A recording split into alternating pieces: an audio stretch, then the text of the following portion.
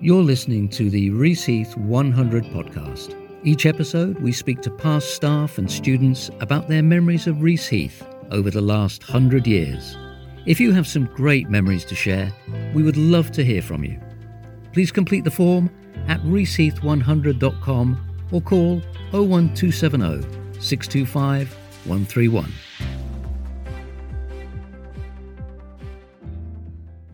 So next up from our Equine graduates here today at the presentation awards, we have Hannah Leighton. Hannah, tell me what course you've just finished. I've just finished a level 3 equine management course, but it's a technical baccalaureate, so it adds maths and extended project qualification. Okay, now tell me about this technical baccalaureate. What does that mean and why did you choose that route rather than the standard? Standard course is equivalent to 3.5 A-levels, I think.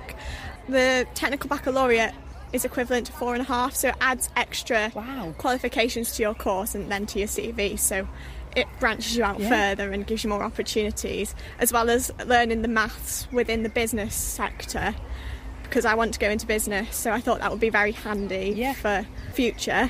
So yeah, it just gave me those extra qualifications that I thought were useful.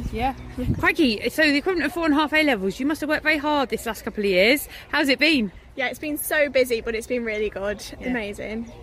And have you come from a horse background? I've been around horses since I was 7, but I've never had my own until recently, really.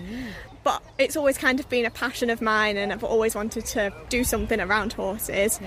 I didn't have very much experience when I first came here, so I've learnt loads doing this course and made amazing friends. And how did you find it throughout the lockdown, the lack of the practical opportunities?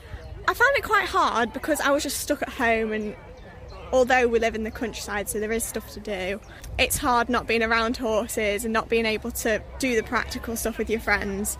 It gets quite lonely, really. It was just hard. And did you feel like you've caught up with it now since we've been back? Yes, I have, really. It's been very busy catching up on everything.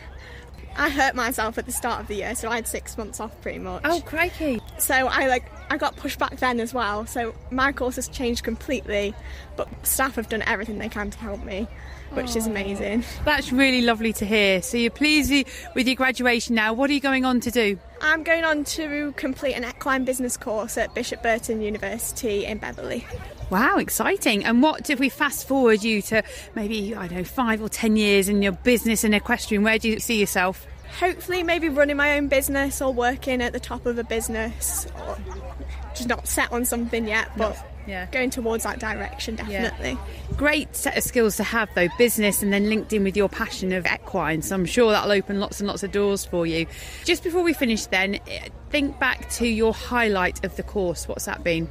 I think it's probably making my best friend, really, and just experiencing college with someone so amazing. It's just great. That's really lovely. Really lovely to hear. Well, thank you very much indeed for talking to me today, and best of luck with your next steps. Thank you.